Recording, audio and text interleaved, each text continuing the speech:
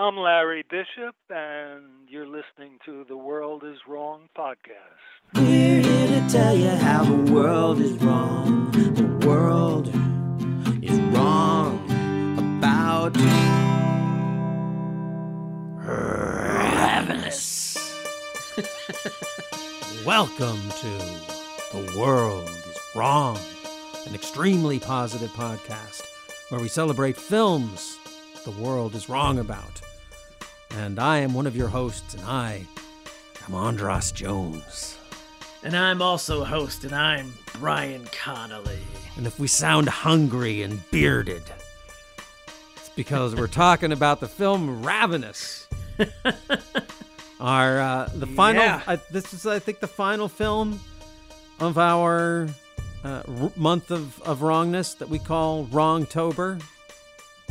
It's a film. Now, would you say that this film is a film that is a horror film that is not a horror film, or is that would you think of it as a film that most people don't think of as a horror film that actually is? You know, I have no idea. Like, this movie is, and we'll get into it, the tone of this movie is all over the place. Like, on the surface, it certainly sounds like a horror film, like when you read about it, like the plot. And when you watch it, there are parts that are in the vein of a horror film, but it's also really funny, and it's really weird, and it's not like other horror films. It doesn't really work like other horror films. So, I don't know. I think it just kind of is in that area, just like with the other things that we've talked about in this month. It's like, it's just kind of floating around. There's a reason maybe why this movie is difficult for some to enjoy, because it doesn't so firmly plant itself in the horror genre. Well, I enjoyed the heck out of it. I enjoyed it. This is the second time I've enjoyed it. I actually had seen it before and really liked it, and then kind of forgotten what it was. And then when you recommended the film I remembered was the film from the poster. And so I really had that, I don't mean this in an insensitive way. People in my family have had this. I had that Alzheimer's moment where I got to totally forget something and then experience it again like it was totally new. Yeah. And that might make you say that a film like this that is a cannibal film that doesn't really stick to the ribs, but that is not the case. This is a really, really special film. So yes. Let's play a clip from this film, and then you can break it down for us, Brian. There might be spoilers. There might be spoilers. There might be spoilers. We took shelter in a cave. Decided to wait until the storm had passed. But the storm did not pass. The trail soon became impassable. And we had run out of food. We ate the oxen, all the horses, even my own dog. And that lasted us about a month. After that, we turned to our belts, shoes, any roots we could dig up, but there's no real nourishment in those. We remained famished. The day that Jones died, I was out collecting wood. He had expired from malnourishment. And when I returned, the others were cooking his legs for dinner. Oh.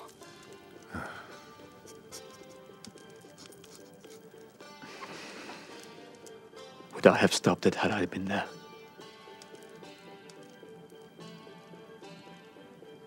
I don't know. But I must say, when I stepped inside that cave, the smell of meat cooking,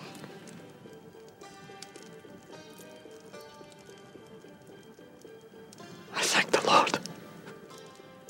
I thank the Lord.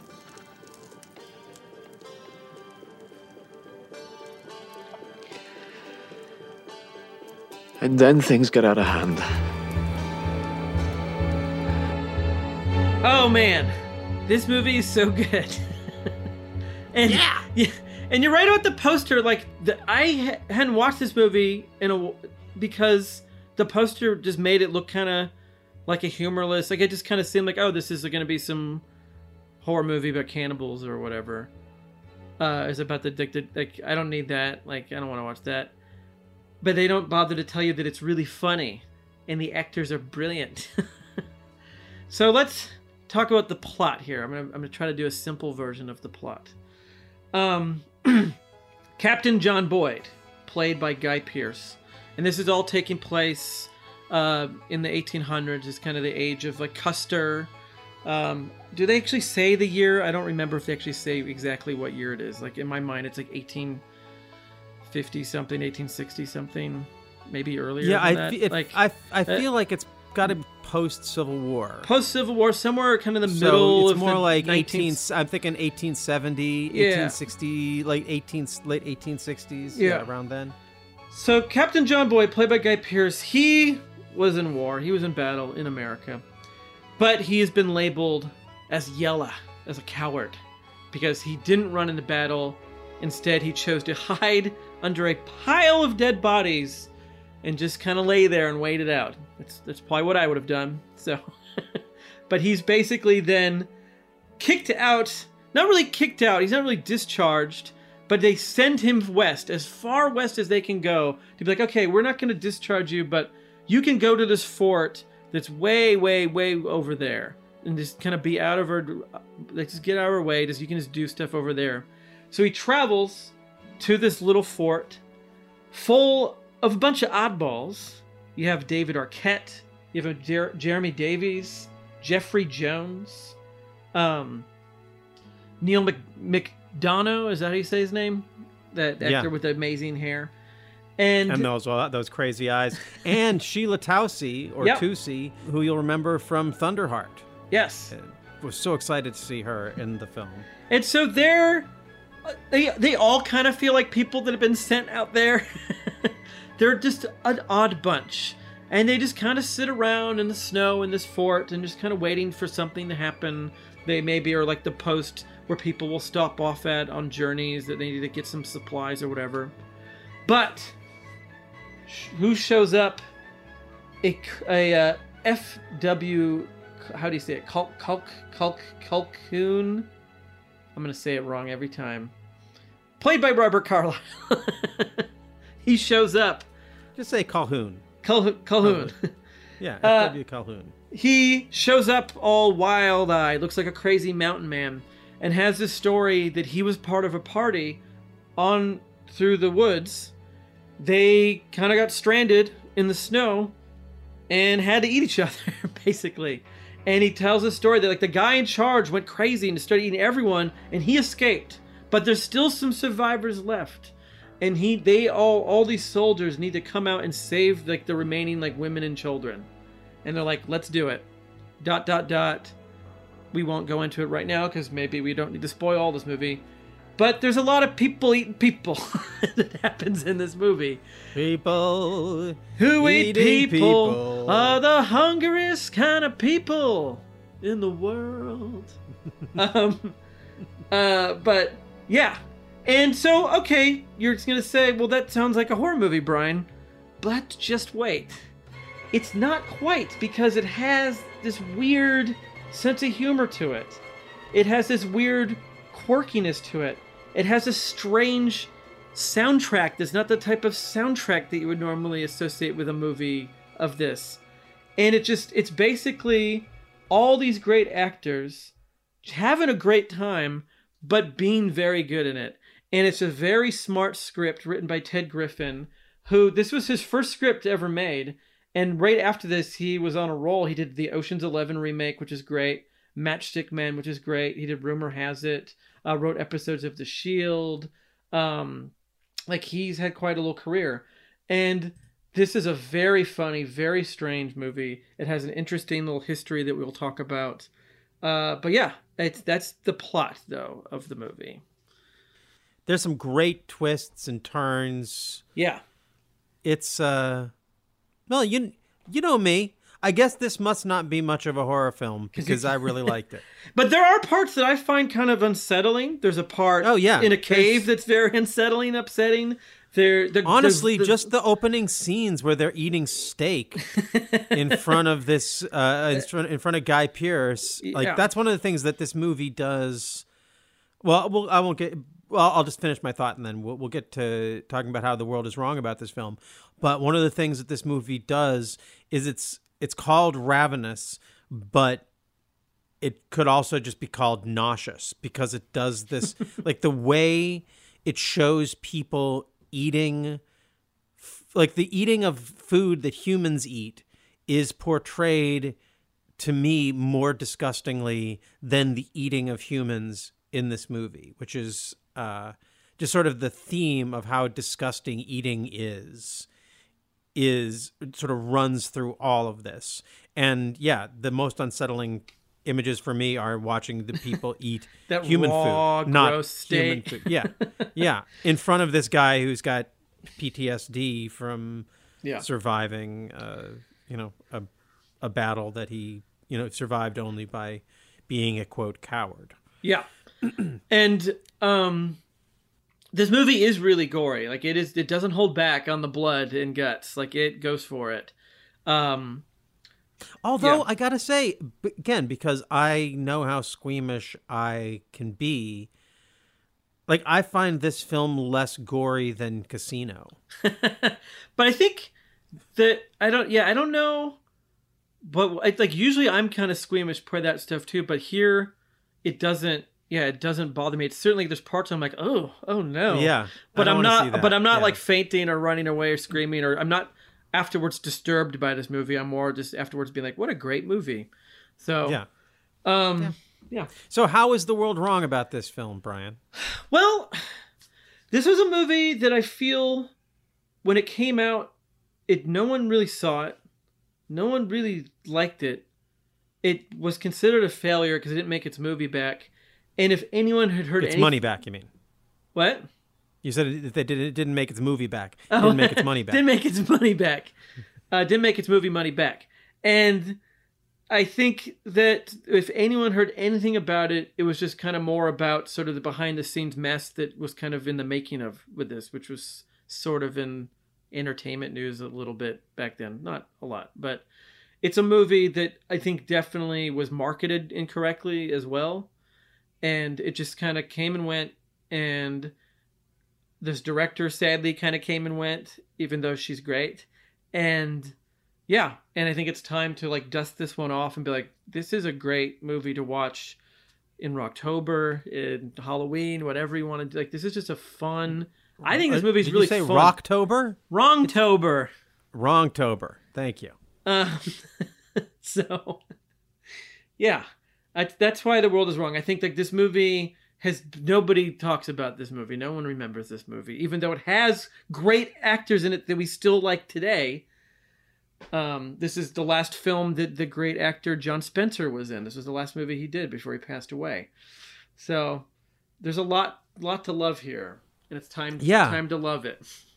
So I'm just looking at I'm actually surprised at what a non-success it is. It had what is now, you'd say, a pretty modest budget for such an expansive film. It's a $12 million budget, but the film only made like $2 million at the box office. Weirdly, they released it in the spring of 1999, which this feels more like a winter Halloween, is spring a good time to release a snowbound horror film? No. Right at the point when people are getting sick of the snow? I don't think so. Also, unfortunately, I'm sure if we look at 1999 is such an amazing film year. Yeah. You got to think that probably spring of 1999, like probably The Matrix and Fight Club come out or something. Yeah. So that didn't help. No. That didn't help. Can we talk about Antonia Bird for a little bit? Because let's for a second talk about kind of the brief history of how she got into this movie, because I think it's important to kind of set her up. So this movie was originally going to be directed by, I'm going to totally say his name wrong, Milcho Menchevsky. He directed Before the Rain, which was sort of a foreign film, was a hit in the mid-90s, 94, I think. And he then got to make this movie. And they were filming it in Slovakia, in the mountains of Slovakia. He kept getting studio interference. He was not getting along with the producers or whatever. They parted ways. Then they brought in Raja Gosnell, who you may know as the director of Home Alone 3, was what he made right before this came out.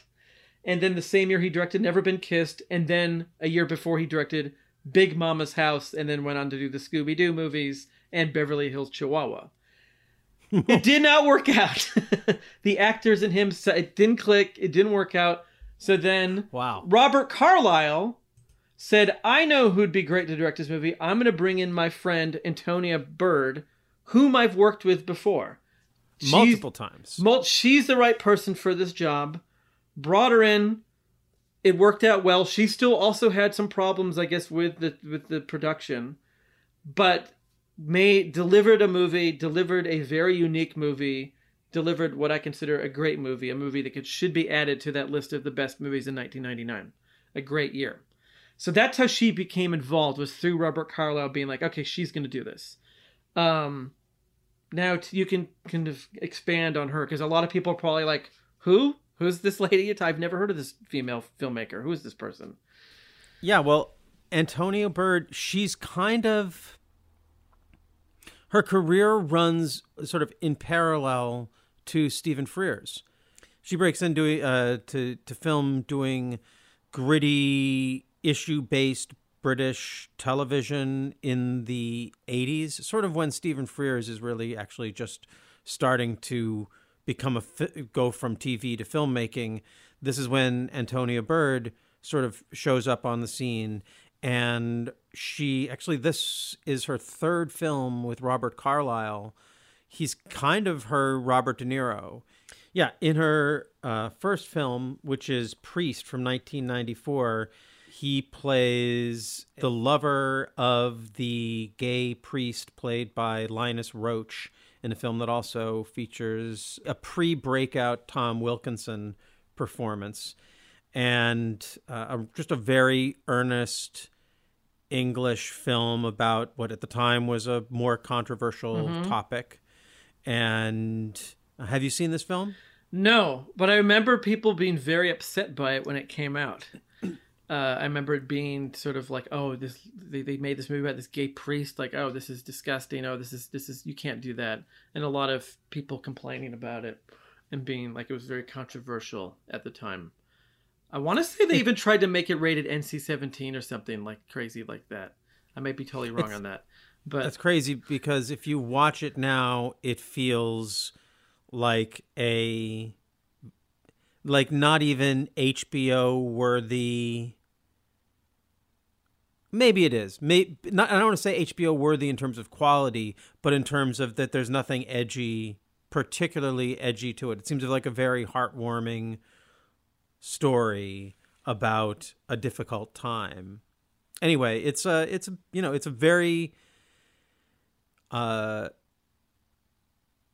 very first film from a really solid filmmaker, just displaying what they can do with a small story and but not a big story, but a small canvas, and beginning this very fruitful creative relationship with Robert Carlyle that's going to lead us to Ravenous, and Robert Carlyle playing a very, like what you'd think of as I would say an un-Robert Carlyle kind of role. And just doing it. It's a great film. So then she follows that up with her big Hollywood film, which I haven't seen, what you have, which is Mad Love. Mm-hmm. Talk about it. I think it's a solid movie. That's it's a Drew Barrymore sort of like drama. She's very good in it.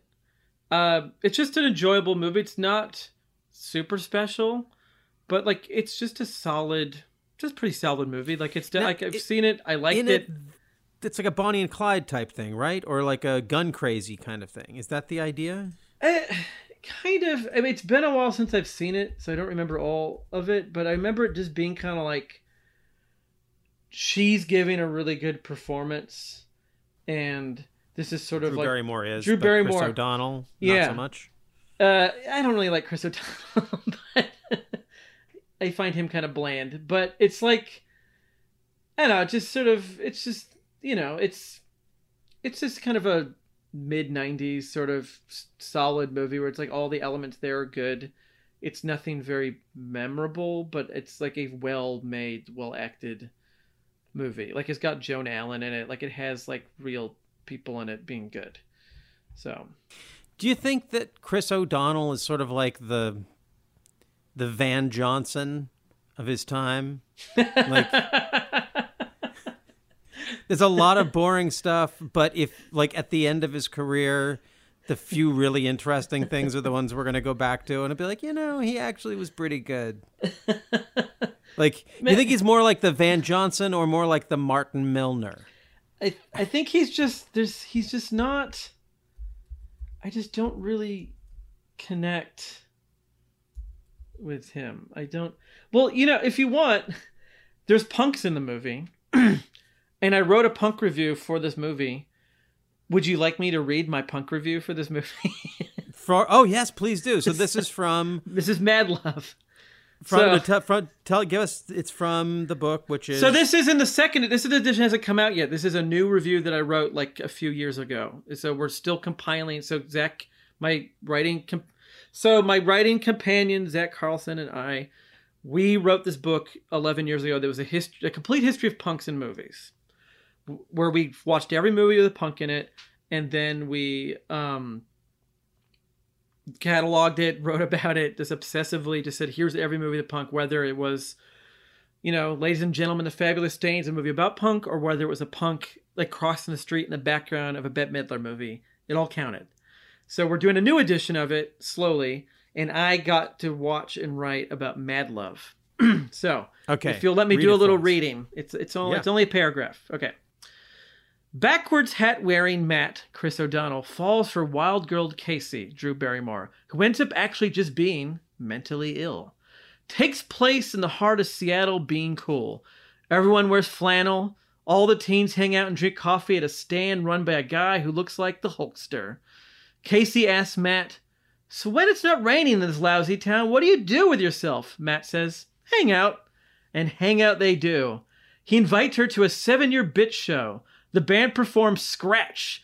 Matt is impressed that Casey knows all the words. They jump up and down with other alternative trash bags. There's bleached-haired dude, lady with a shaved head except for a strip in the front, fella with oversized t-shirt of alien and top hat and sunglasses, and various other kids with dyed hair. This is the only movie I can think of where the no-rules pixie dream girl ends up being actually crazy. It's fun when she dances wildly in her room, but not when she tapes thousands of eyes to the walls of your room to keep you safe. Matthew Lillard shows up in yet another movie in this book as a long-haired skater wise guy. Don't worry, he's not in here long. I enjoyed the part where O'Donnell watches Jack Horkheimer's Star Hustler, an amazing PBS show where a very excited, casually dressed rotund man told you about the week's astronomy happenings. That's my explanation. Mad of Love. Mad Love. 1995. Featuring my former co-star, Drew Barrymore, and Chris O'Donnell, the man who got my job in that movie. I actually live in the Northwest. Come on, Drew. Yeah, Chris O'Donnell, not believable as a Pacific Northwest guy. I'm barely believable as a Pacific Northwest guy. Anyways, so that's sort of her big break into Hollywood. But the next one is actually, I think, well, Ravenous is the best. I think Ravenous is like by far the best. It's so good. But the one before it, Face from 1997, another film with Robert Carlyle, this time with Robert Carlyle and Ray Winstone and Phil Davis. Do you know who Phil Davis is? He was in Quadrophenia. He played one of the young punks in Quadrophenia, and he's in a lot of British television. He's one of those British. I think of him kind of like the actor who played D-Day in Animal House. Oh, yeah. So he's iconic as this one young character, but most of his work has been as a much more sort of jowly old English guy, tough, like one of those tough old English guy things. He feels like he's been playing older for a while, and it has a sort of sexy beast. If it's sort of sexy beast Tarantino because it's 1997, but it's English and it's not doing it's much more grounded and interesting. But it starts with these two thieves, Robert Carlyle and Ray Winstone, going and doing something violent. So that sort of has that Pulp Fiction-y kind of hitmen feel to it. Mm-hmm. But and because it's of that era, I guess maybe that's how it got made. But it's just a really great. It's in the way that the Frears stuff is really great. It's very grounded, and the details are really great, and it's a very like film about men, but it's thoughtful about it in a way that you can tell is coming from. It kind of reminds me of Slapshot, a film that was written by a woman that is such a macho film, but it's macho in a way that is made by someone who really loves that and gets it. Maybe also like Point Break and Catherine Bigelow, the way that's a very macho film, but it's also the point of view has this thoughtfulness to it that it sets up this next film, Ravenous. So then it's great that Robert Carlyle draws her into this, I guess, mess of a production, but at the same time, as you said, this is the first screenplay from a writer who's clearly something special. So there's something special about this script, and they're trying to find the right combination to unlock it and make it work. And this is where World is wronging it, is that this is a case where they succeeded, and yet commercially, culturally, they failed. But I don't think you could make a better movie about this from this script. I can't imagine a better version of this movie existing. Yeah. Can you? No. It's yeah. I mean, and who knows, like, if they kept any of the stuff the other guy directed, and maybe that's why the tone is weird, but the tone is so strange and off-kilter in the best way, where it doesn't feel like a mess to me. It doesn't feel like a hodgepodge of ideas. It really feels like a very clear vision of this just very strange film. And like the movie starts with this zany opening credits quote with zany sound effects. And you're like, wait, what? This is like immediately within the first second, you're like, this is not the movie that was advertised. And then you go to these beautiful shots. You go from the zany quote of being like, oh, is this like a Zucker Brothers movie? Is this Silence of the Hams? Like, what is this? And then you go to these beautiful shots and with these amazing actors, like with these like Guy Pearce doesn't really say much at the beginning of this movie. But he has this great face, this guy's been through war. And that doesn't match this zany opening. And then the movie kind of keeps unfolding like that. It has this amazing, it does this kind of amazing balancing act of like this grotesque imagery, this beautiful imagery, this weird humor, and she pulls it off beautifully. Like, I think she is a great filmmaker just based on this. And it's sad that this is her last movie. This is the last thing she made that was a feature-length motion picture in movie theaters. Because didn't she do more TV after this? Yeah. It's one of those things where, well, this is, so depending upon the prism that you view the world through, well, I'll give you an example. I was speaking with Jen Brown, who is a guest on our Oscars episode and as the co-host of Genre Graveyard. And I was telling her about this film, and she was like, oh, yeah, I need to see that. And I told her the story of Antonia Bird, and she's like, "Well, yeah, that happens. That's the way it is for women in the film business. Is you doesn't matter if you succeed. It's just too difficult to survive in that world, and you get to make a few, and then it doesn't matter." And I didn't want to discount that point of view, which is why I'm sharing it here.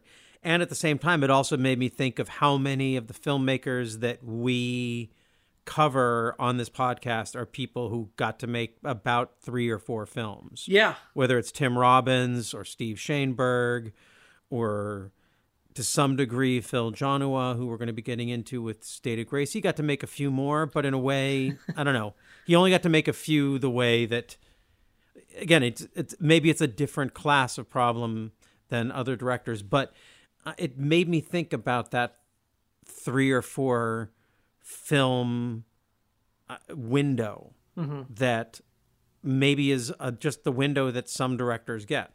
To me, it's always weird that, like with Steve Shainberg, like Fur, An Imaginary Portrait of Diana Arbus, is the best version of the thing that he got successful for with Secretary, and then it doesn't succeed. And I feel like this is the same thing with Ravenous is maybe like Jennifer's Body, a film that is just so good. And, maybe a snowbound horror shouldn't have been released in the spring equinox of 1999. I think too, like, this is not an easy movie to get into. Like, if you're definitely, like, if you wanted the movie to be what the poster told you it was, you're not going to like this movie. And you're going to be thrown off by so many parts of it. Like, the soundtrack to some people would be so strange that it would just probably ruin the movie for them. Like, the soundtrack is by Damon Albarn from Blur and Gorillaz and Michael Nyman. And it's a weird soundtrack. Like, so good though. But it's amazing. So but it's not. It's I don't know who, if it was Bird who picked them to do the soundtrack or what. But like, it's a very interesting choice, because you would think something like this would have sort of like a more basic sort of like soundtrack of like, oh, they're running through the woods. The music is now going to be like telling you that it's tense, and oh, here's this sweeping shot of the mountains and them on horses. You're going to have that kind of this sort of music, but instead you have something that's very modern, that's very experimental, and will sometimes slip into like banjo music or whatever. But it, even when it does like music that seems of the time, the tone of it is kind of contradictory of what's happening on screen in a very weird way. Like there's a part where Jeremy Davies is being chased, and the music is kind of jaunty, even though his character is like maybe gonna get killed. But it's a very odd choice. All the music is very odd, but it's really beautiful, and it works because this whole movie is sort of like trying to like kind of work against itself in a good way of like, we're going to have this tone, but in this scene it shouldn't have this tone, and we're going to have this kind of part seem funny even though this part is disgusting.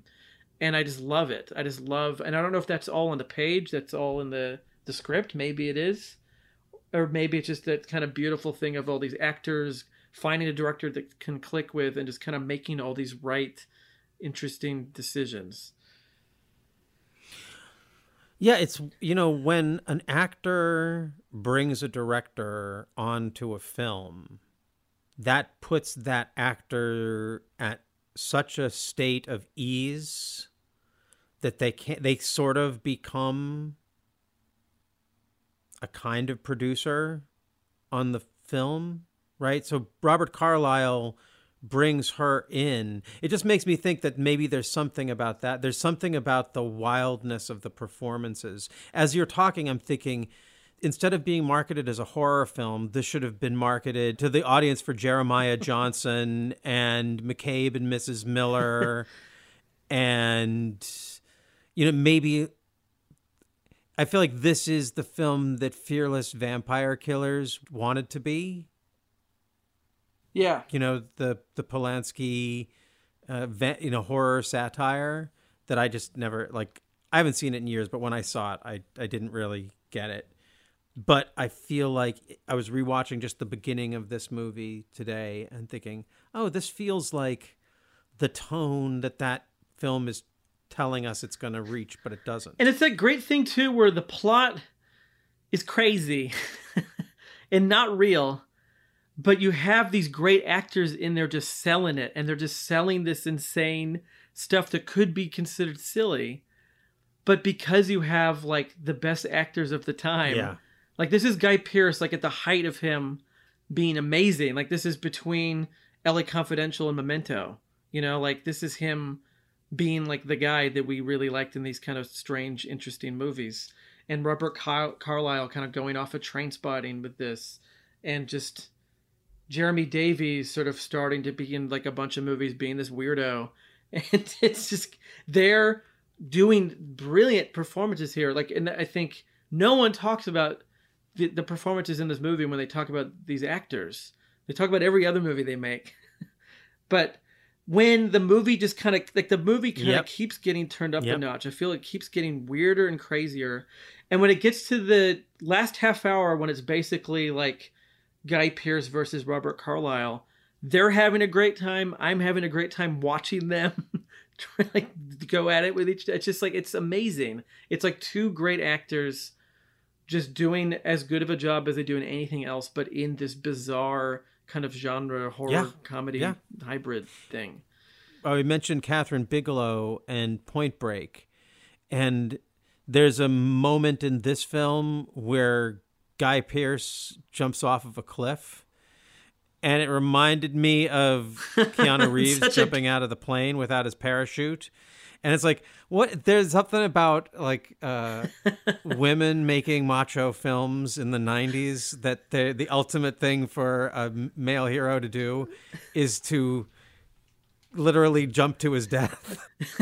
Well, I also like how in this movie, like how beaten up everyone gets, like how wrecked Guy Pearce, like he doesn't just fall off the cliff and then run away like Arnold Schwarzenegger all fine. Like he falls through a bunch of trees, rolls down a whole hill, then gets trapped in a place, like, and kind of has to be there for a while because he really hurt himself badly.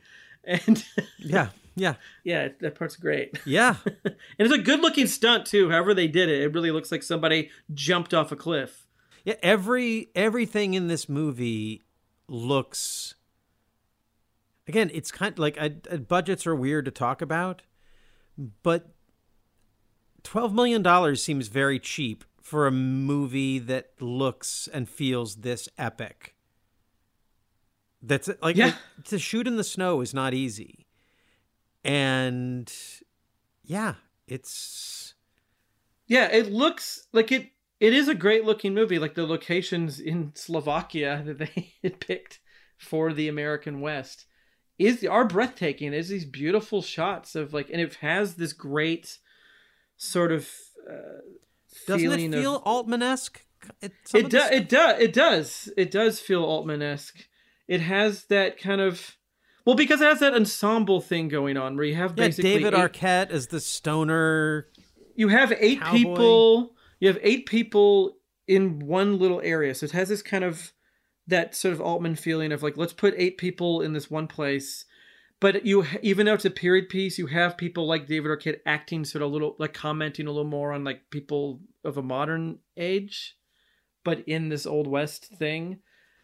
And yeah, just like McCabe and Mrs. Miller, just sort of like, this isn't the kind of soundtrack you normally would hear in a Western. These aren't the type of people you normally see.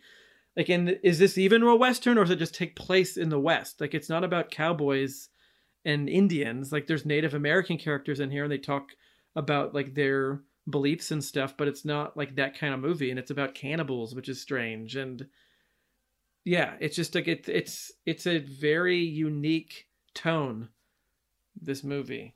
You think it would have done better if it had been called The Hungry Eight? The Hungry Eight.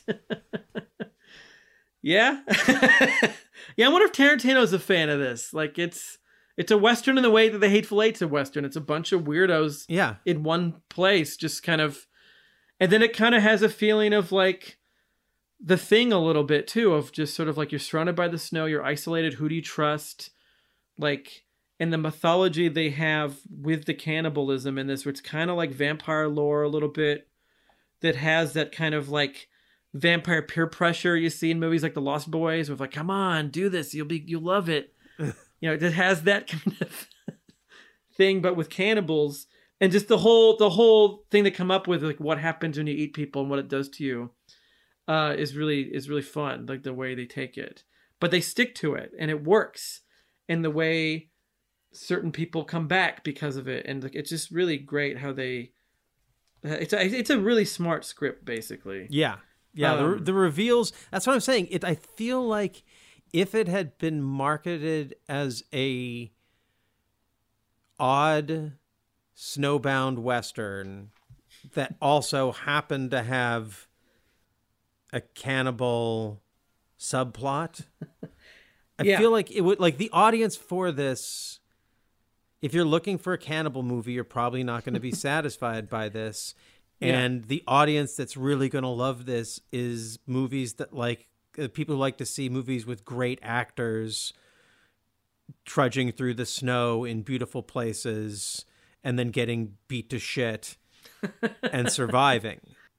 And in this case, they're getting beat to shit and surviving because they have, whether by choice or by, just happenstance, come in contact with the meat of the flesh of the human body. I just feel like this could do from a little bit more of the wolf marketing. Like, this is a character study of cannibals in the mountains rather than, wow, look at this scary movie with teeth and they're going to eat you. And it's like, that's not really what that's not the feeling you get from this movie. Like, you don't get scared by this movie. Yeah, right? They market it as a horror movie, and they market it as like a horror movie. In the spring. They market it as a horror movie in the spring. And they wanted you to see it at the mall with like your friends. But really, this should have been touted as like a prestige film. Like that's what it should have. It should have been like, we're going to open this at Sundance and we're going to show this at festivals. And this is a movie that should be playing at the art house theater, not the multiplex. Because if you leaned more into like, here's this weird movie that, yes, it's about cannibals, but also it has this built-in kind of quirky, it's like, this is a midnight movie. This is a cult movie. And they should have done that from the get-go. They shouldn't have done it as a opening against whatever giant movie came out that week.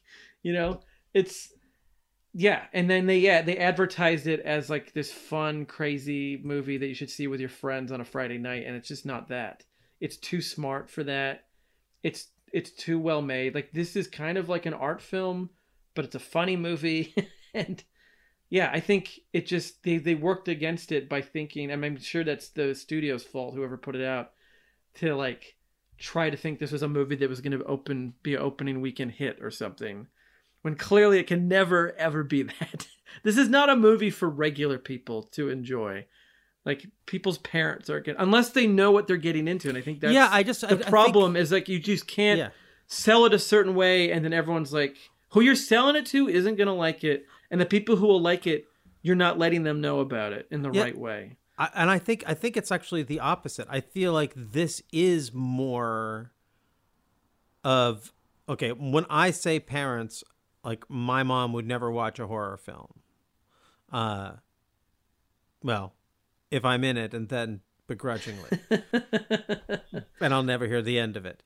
But there are films, like, the people who would go, like, this isn't any gorier than the, what's the one that DiCaprio won the award for, where he fights a bear? Similar title, The Revenant. Okay, yes. So I don't like, The Revenant is pretty brutal, has some really brutal stuff. I don't feel like I feel like The Revenant is on almost every level a more brutal and less pleasant film than this. This is a carnival compared to that film. And I feel like the audience for both of those, if you marketed it right, the audience would be the same for both films. Like, I want to see great actors being brutalized by nature. Or what was that one, the Mammoth film with Alec Baldwin? Oh, The Edge? The Edge. Great movie. Like, that's like, that one was, we could do that one because that's one that the world is probably wrong about. Although I've seen it enough times on cable that it probably has some great life on cable TV. So probably a lot of people see it and love it. But I feel like just even like the way that film was marketed is the way a film like this should be marketed. Now we're just getting into Sunday morning, or what is it, Monday morning quarterbacking. I don't know. When does football stop? Tuesday morning quarterbacking. But it is something to put your mind around. Like if this film had Robert Carlyle and Guy Pearce on the poster in a way that made you like, oh, we're going to see these two great actors go head to head in the wilderness. And by the way, they're trying to eat each other, which they're not. But yeah, it kind of makes me think of that movie Bone Tomahawk that came out a few years ago. Like, and that movie was marketed well and everyone loved it. And they did the smart thing of just kind of slowly building word of mouth. Did this strange movie also about kind of like cannibals, Old West, starring weird, actors you love like Kurt Russell and Richard Jenkins, and just like, but that movie like kind of built as this strange, like, what is that movie? Oh, that seems interesting. I want to watch that.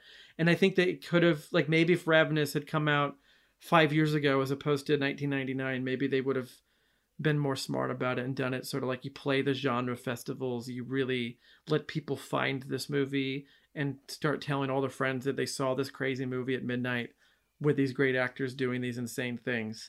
Because there's nothing bad about this movie. yeah. Like, this is a fantastic movie. That it's wrong. It's wrong that nobody's seen it. It's sad that it wasn't this kind of hit in the way that it should have been. Yeah. And like, who knows if it was what we could have gotten from Antonia Bird if this movie worked for everybody and it actually clicked. Like, what would she have followed it up with? I don't know. That's what I'm saying. Is like, if you want go back, like I really encourage people not only to watch this film, but particularly to watch Face. If the director who made that film, everything that Catherine Bigelow has done in terms of making action films and maybe even action and issue oriented films, and I might even hope with a slightly different political compass from Antonia Bird, but she has all those chops. You watch that film and you think, you put this together with Ravenous, and the follow-up to this film should be, I don't know what it like. It should be like De Palma's Mission Impossible. She's capable of that, and instead she gets kind of relegated to, goes back to the realm of TV, and made a couple of. Well, she made one film, I guess, as a producer. She produced one other film, but she never really got to direct another film. And then she died in 2013. So we will not get any more films from Antonia Bird. But it's a damn shame because this film is 1999. So that's 14 years of someone who has got to be, had to have been, certainly was capable, because as you said, this film, not only is there nothing wrong with this film, there's a lot that is just great and seems like a fantastic calling card for the ability to come into a mess, as you said, and make a really quality film. And sure, it didn't make the money that it was a failure financially, but it's just odd that a film like that you and I can both recognize as being just excellent doesn't lead to her getting to make more films. And we're not even talking about in a time that's particularly unfriendly to female directors. Like 2000 to now has been a renaissance of female filmmakers. Certainly there's a long way to go, but it's not as if there haven't been all of these institutions and festivals and movement towards cultivating that. So it really is a mystery as to how Antonia Bird fell through the cracks, to the point where I've never heard of her or thought of her until doing the research for this podcast. And now Yeah, and now I feel robbed of something that, that this is what happens when the world is wrong. We miss out on some good shit. But we're lucky that she was able to make this movie, and I'm happy that we're finally telling people about it. It's crazy that I didn't realize Ted Griffin wrote this movie. Like, I was a fan of his other movies, and this movie was never brought up or really mentioned in anything that I ever read about Matchstick Man, Ocean's 11. Like, movies that are very smart scripts, very well written. This movie's no exception. And hopefully he's proud of this movie. Hopefully he is not sad. Like, I know some people get soured when production is weird about their own movie. But, like, this is something he should be proud of. Like, just all the weird scenes of conversation, like, over, just, like, between people, like, over food, and just, like, in these weird moments. It's so good. It's so funny. And I just feel like there's the reason why all these good actors in those movies, they must have recognized how good the script was. Yeah. Like these aren't people who just go and at the time wouldn't just do anything.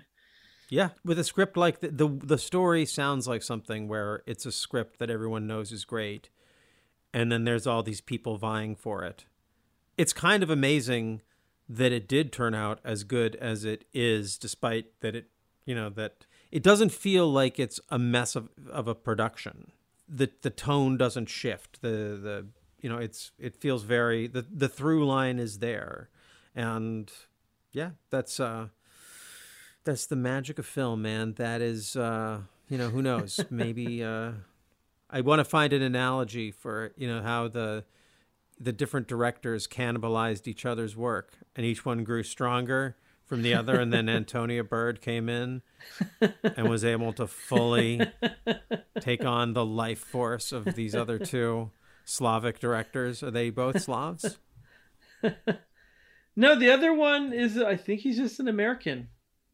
Yeah, he's Raja Gosnell is I think he's just from California or something like that. Well, yeah. Funny enough that you mentioned the Altman thing. He was the editor on a bunch of Altman movies, but he didn't get to work on this movie. But maybe he was brought in because he was assistant editor on Quintet, and A Perfect Couple, and Popeye, and Health. And while we're talking about people who are associated with this, I also wanted to point out that Joseph Running Fox is in it. He plays plays Sheila Taussie's character's brother in the film, and he was in the film The Valley of the Gods that I sang the praises of in our Noskers episode. He's not the man who fucks the mountain, but he's the older Native man who basically fulfills the function of delivering the baby that is birthed from the result of that man fucking that mountain in Valley of the Gods. He's also in the movie Seems Like Old Times, bracketing this in the early Chevy Chase Goldie Hawn movie. I'm sure I think in that one she plays the one of the jokes in it that I hate in that movie is that Goldie Hawn plays a do-gooder defense attorney, and a lot of her clients play really awful, like just weird racial stereotypes. And I think I remember which character he was, and it's one of those. And then Chevy Chase is always making fun. It's unfortunately distasteful, but because I want to love that era of Chevy Chase movies because I love like foul play so much. Anyway, I digress. My point is that Joseph Running Fox is has an illustrious career, and he is also in this film, and we should mention that. Cool. Anyone else that's a standout? I mean, it's such a small cast, It's I just feel like if you like Guy Pearce, and why wouldn't you? Like, if you love his performance in like The Proposition or just anything, like he just has such a great face in his like eyes. And so much of this movie, he doesn't really say a lot. It's a lot of him just kind of looking kind of beaten up and kind of out past everybody else. and he's giving a really great performance. Like, I think one of his best, but sadly, it's just kind of nobody thinks about it in that way. Yeah, he's the Jeremiah Johnson role. He's so good. He's just so good. And I just love him. And I just loved this era too of Jeremy Davies as like playing this sort of like in a band of weirdos, he's the weirdest. And like, just like he was in the Solaris remake and also in Secretary. But like he's just really good, always very good, and just sort of like having a great time. And I don't know, I just feel like I honestly wish that this movie was longer. I just wanted, like, I kind of feel like this would have made a great TV show. Right, what, like, you know, that is like, one of the things that's great about it. This flies by. There's a lot in this movie. It comes in at like 100 but minutes. it feels so short. Like, it really feels like half a movie, not in the way that it's written or made, but it's like this the pace of it. Like, it's over 90 minutes, but it flies by, and I kind of wanted to kind of hang out more. Like, wouldn't it be great if there was a show that was like this, like sort of like Deadwood, but about just 8 people in the woods and there's cannibals? I'd watch that show. Like, if maybe someone needs to bring back Ravenous and pitch it as like a TV show. Like, you can have a whole world. You have the cannibals in the woods. You can have these people at this fort. I don't know. I can see that working. You can make it in the era of COVID. It's a small amount of people. Like, you can go in the middle of woods and make a show with just 8 people. Hey, Brian, you're a screenwriter. You're a director. I'm an actor. Let's do it. I'm a producer. I don't know what. There's like really nothing. Like, when we're at this point, when we say someone should do this, if we're not willing to do it, how can we expect anyone else to? So let's get on it. Ravenous, the TV series. Yes, we just need to find the what is the equivalent? Does it even exist? The equivalent of Guy Pearce and Robert Carlyle in this film cinematic environment that we're in? Did they like it? It's odd, but I'm sure they exist and they're out there. And at the same time, where are the films that allow actors to build up that kind of cinematic credibility from like, who's making LA Confidential now? Who's making Memento now? You know, I don't want to sound like an old guy saying, but just like budget wise, who's investing $12 million in making sort of what Steve Shainberg was talking about when he was on, you know, who's investing the bare minimum money it makes for people who are really good to go someplace and make a movie that you really want to watch, where every shot, as you said, there's nothing bad about this film. That's the real horror here, to end Wrongtober, is the loss of the ability to invest, to lose $12 million on a movie like this, because that's not lost. Yeah. Like, if you think of the $100 million movies that resulted in successful movies in the sense that they made $150 million, but really don't stick to the ribs. Yeah. That's what's great is, like, okay, this movie failed. You can still see it. Like, that's the great thing about movies, is that no matter how hard a movie tanks or how nobody sees it in the theater, you can still watch the movie. It's not like the movie gets deleted from the earth. I mean, there's some movies, I guess, that have been, you know, that haven't been released, or it's harder to find. But like, when you have a movie like this with a bunch of famous people in it, you might have to take a little bit of work to track it down, but it's there. It's not like locked in a vault that you can never find it. Like Ravenous, you'll be able to take it out of its box and watch it and go, damn, that's great.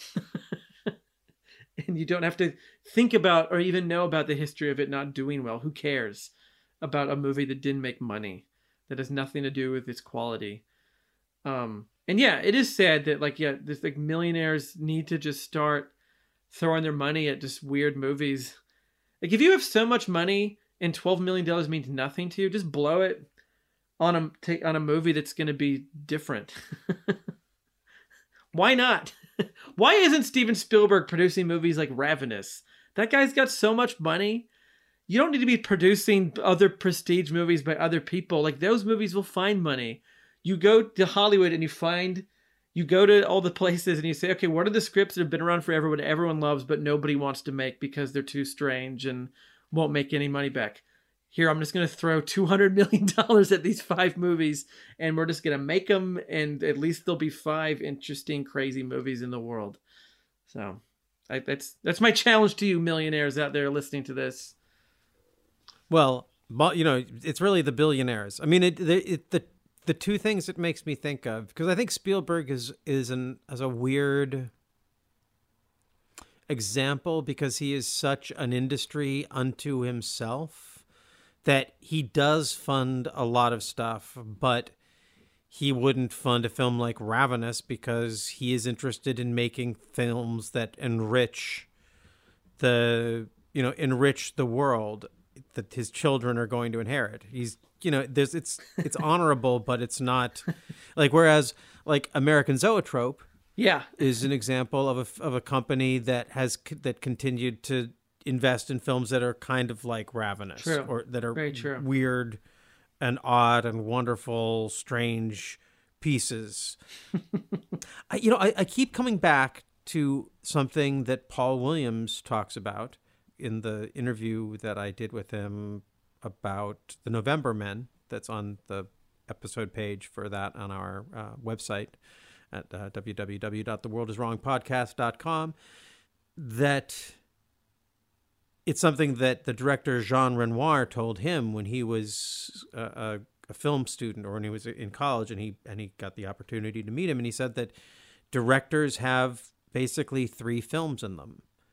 And in a sense, that is, like, you could look at it as a negative thing, like, that Antonia Bird only got to make 4 films, and it is a tragedy. And at the same time, there is kind of a maturation process that you get to see from the 4 films she got to make. And I think if we look at it, we may find that is the arc for a lot of great directors, because they don't get to the point of being a Spielberg or a Coppola, where basically you have so many choices that you get to make a lot of wrong ones. Mm-hmm. But when you're just becoming yourself, when you're figuring out what your 3 or 4 films are, then, that's all going to be exciting work. There's no duds in there. Although I guess you say Mad Love is kind of a dud for you. It's a strange movie. It doesn't really work. But maybe in an alternate universe, I worked with Antonia Bird in that film. It was actually much better, and we all had better careers. And you got to be in Ravenous. I got to be in Ravenous. We saw, and then Antonia Bird went on to have an amazing career. We had a much more enlightened millennium. We solved global warming, and there was never COVID. This is a great story. Missed out, people. Missed out. You know what? The moral of the story is, I should have been more of a cannibal. I wasn't enough of a cannibal for Hollywood in the 90s. If I was willing to eat more of my peers. Yeah. Oh man, it's Oh. Okay. Well, happy Wrongtober, Brian. We did it, and I didn't eat too much candy corn. I ate enough, but not too much. And man, this is a good month. We from Wolf to this, we covered a lot of good. We got a lot of good things that I think, movies that people don't know that they should see and love, and now they have these new favorite movies, hopefully. Yes, and like the characters in this movie with human flesh, if you have watched all these movies, you have taken their power into you. You now have the power of the wolf. You have the power of Don's Plum. No. You have and the power of Ravenous. Yes. Happy Wrongtober, everyone. May it be a beautiful Wrongvember. Hi, I'm Brian, And I'm AJ, and we have a podcast called The Director's Wall. examining a filmmaker's career, film by film. First up was M. Night Shyamalan, then Francis Ford Coppola. Who's next? Is there anything to this whole auteur theory? Find out on The Director's Wall. subscribe via Apple Podcasts, Google Podcasts, Stitcher, or your preferred listening platform. Hey, this is an ad. Don't fast forward. Be over in a second. Are you obsessed with a sports team, a band, or even collecting chia pets? Then listen to my new podcast, Rep Your Squad on Paper House Network, where I dive into what drives people crazy. So if you're a 40-year-old man with a stand collection, or a middle-aged woman who loves the Spice Girls, that's cool. We don't judge here on Rep Your Squad with me, Chris Scopo. See? It's over. Dear listener, if you are just discovering our podcast, you can find all of our episodes on our website at theworldiswrongpodcast.com. You can also write to us at contact@theworldiswrongpodcast.com or follow us on Instagram at theworldiswrongpodcast. And now, back to the show. Well, I'm feeling hungry. How about you? Yeah, let's have some sloppy joes, some stew. I don't know what's in that stew, but it smells so good. Imagine if people came to trick or treat at your door and you just came out with this bowl of sloppy stew. and just hurl it into these bags. What's the weirdest thing you ever got trick or treating? Or is there anything strange you got? I don't know. I don't know. I mean, I think I got chased by some kids in the neighborhood probably. I remember there was a person there's a person that was giving out like little boxes of raisins, which I thought was really lame as a kid. I don't want raisins for Halloween. And then I remember someone giving up floss and toothbrushes to be like clever. Being like, here's floss and toothbrushes for all the candy. And it's just like, I already have that. Like, just give me more candy. I don't have that. Wow. You're so ungrateful. They give you nice raisins and dental hygiene equipment, and all you want is that deadly, gross sugar. Hey, when I was a kid, I would go wild for Halloween. I would get so much candy. I would like go home, dump the bag out, and then go back out and just keep hitting as many neighborhoods as possible. But it's funny, as a grown-up now, I can just buy candy whenever I want, and I don't do it as often as I thought I would when I was, 10. Well, let's just be clear on this. It's not that when you were a kid you used to go crazy about Halloween. You still go crazy about Halloween. You devoted your late teens and early 20s to creating All Freakin' Night in Olympia. True. And now you refuse to watch anything but horror films in the month of Wrongtober. This is very true, and this is a tradition that my wife started. It was sort of came out of Vulcan Video. They called it Shocktober, and that's what we call it in our house. And at Vulcan, it was strict rules that if you were working in the month of Shocktober, you can only play in the store horror-related things, and that was it. Like, that was the only thing that was allowed. And then we've now continued that at home. It's only 31 days of horror or horror adjacent. Because I get scared easily, and I'm not a huge horror movie fan. So I'll be like, this Abbott and Costello movie counts. Sure.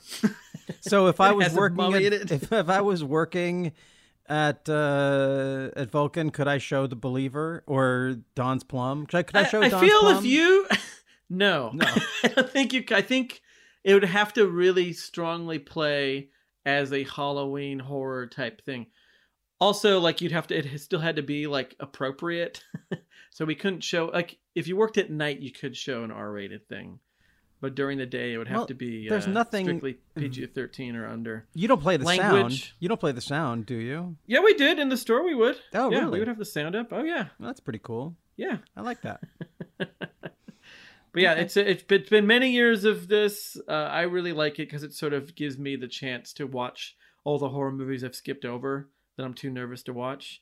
And so it's a good month to just be like, okay, let's just take the bandage off. Let's just do it. So You know, have you considered like just like setting up all of your viewing like that? Like in February, you only watch rom-coms. I think in November you only watch assassination thrillers. I think after this month, I get pretty burnt out on following these rules, and then I want to just watch everything and anything. I don't like to have it be. So, I mean, I already work on all these books and stuff, so I already have these year-long, these are the things I must watch lists.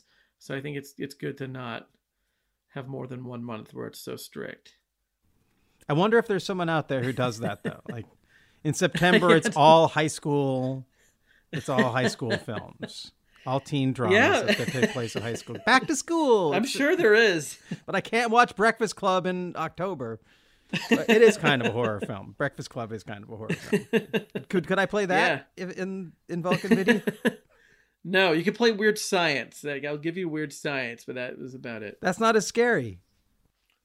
Yeah, but there's like a monster in it. You know, it's got supernaturally stuff in it. There's a monster in The Breakfast Club. It's Emilio Estevez. What he does to that kid is terrible. That story.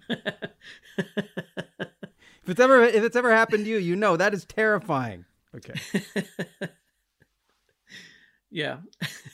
Well, happy Wrongtober, everyone. I hope that you've enjoyed our month of wrongness. We're not going to get any less. We're not going to. It's our podcast isn't going to get any less wrong in the coming months. But there's a particular flavor to the wrongness of Wrongtober. So I hope you've enjoyed that flavor. It's a little bit raisiny, perhaps.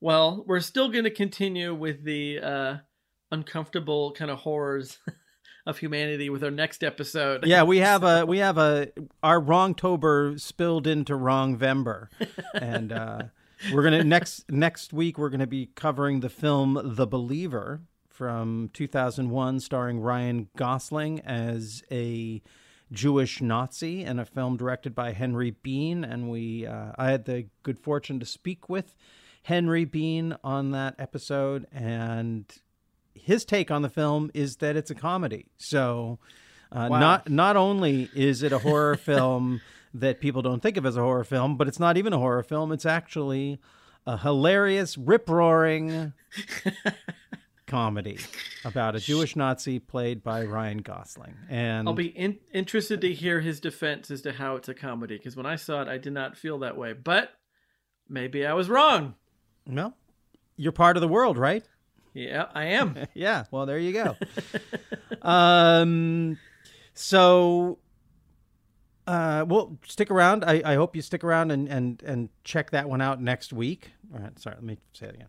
Well, I hope you stay tuned and check out that episode next week. In the meantime, if you've gone through all of the World is Wrong podcasts, you could also check out Brian's other podcast, The Director's Wall, where he and his co-host AJ Gonzalez are currently going through the filmography of Francis Ford Coppola.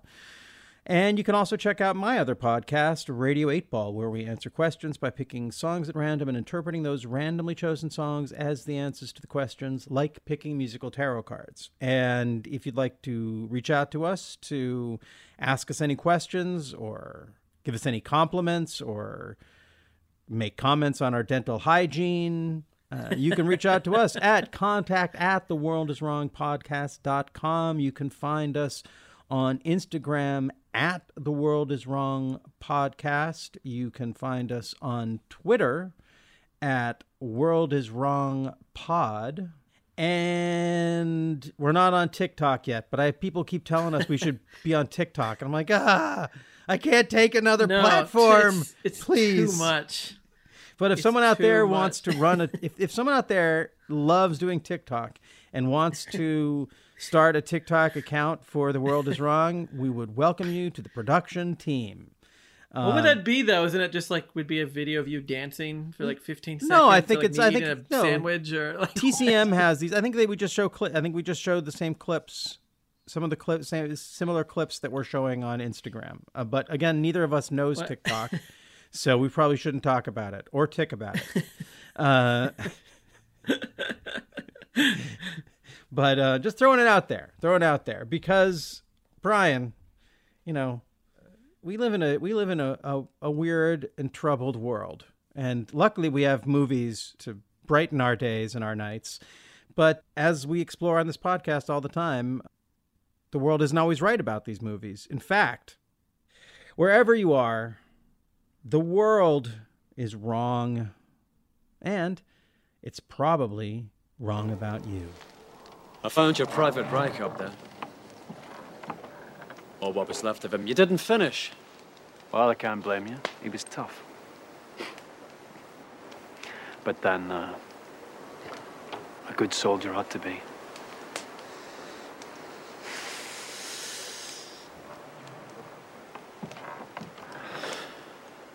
You know, not that long ago, I couldn't do that. Could barely take a breath without coughing up a pint of blood. Tuberculosis.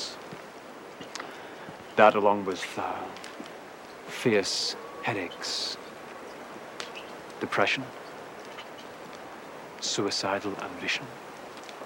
I was in pretty horrible shape. In fact, I was on my way to a sanatorium to convalesce, more likely to die, when en route, this Indian scout told me a curious story. A man eats the flesh of another. He steals its strength. He absorbs the other man's spirit. Well, I just had to try. Consequently, I ate the scout first, and you know, he was absolutely right. I grew stronger.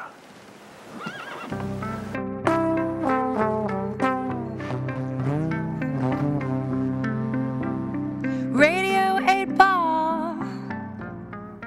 Andras here. When I'm not co-hosting the World is Wrong podcast, I'm hosting and producing the Radio 8 Ball podcast, where we answer questions by picking songs at random, like picking musical tarot cards. We've hosted musical divinations for people like John C. Reilly, Patricia Arquette, Tig Notaro, and Fred Armisen, and hosted over 200 songwriters, providing the randomly chosen answers, from Inara George and Dan Byrne to Mose Allison and Alan Toussaint. That's Radio 8 Ball, all one word. You can find us wherever you get your podcasts and download our app from the iTunes App Store. Show.